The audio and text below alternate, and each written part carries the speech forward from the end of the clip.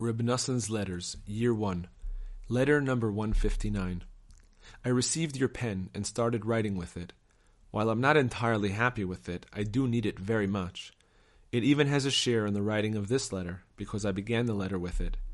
So I fulfilled the verse, Ecclesiastes 10:10. If the iron is dull and its edge is not sharpened, he will need to exert himself more. See Rashi's explanation there and understand it well, especially since the quill was made of iron. Take careful notice of how we find every single thing in the Torah and stir ourselves to God through everything in the world.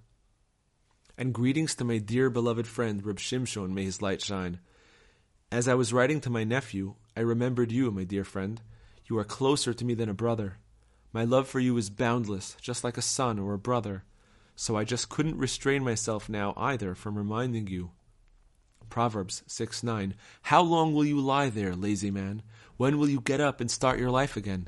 By coming close to us as you once were, or even closer. All the delights of our holy treasure houses are before you, stashed away in his holy books.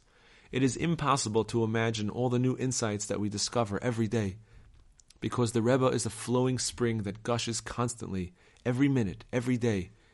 Here is the book Likutei Eitzot, advice, for you to look at, until text is missing, which just came out.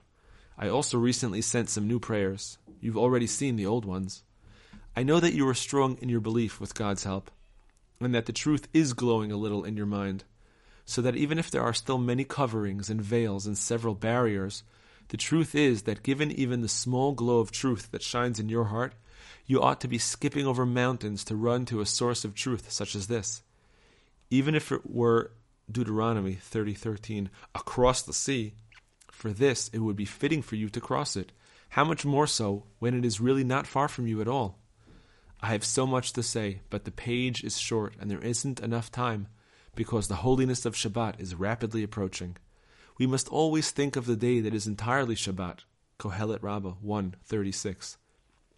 This is why I wrote you all this, but I can't spend all my time on you alone. If you want to listen, what I have said here is enough, because I have hewn your ears by pointing this out to you. You do what you think is best. Choose life so that you and your children will live. Noson, as above.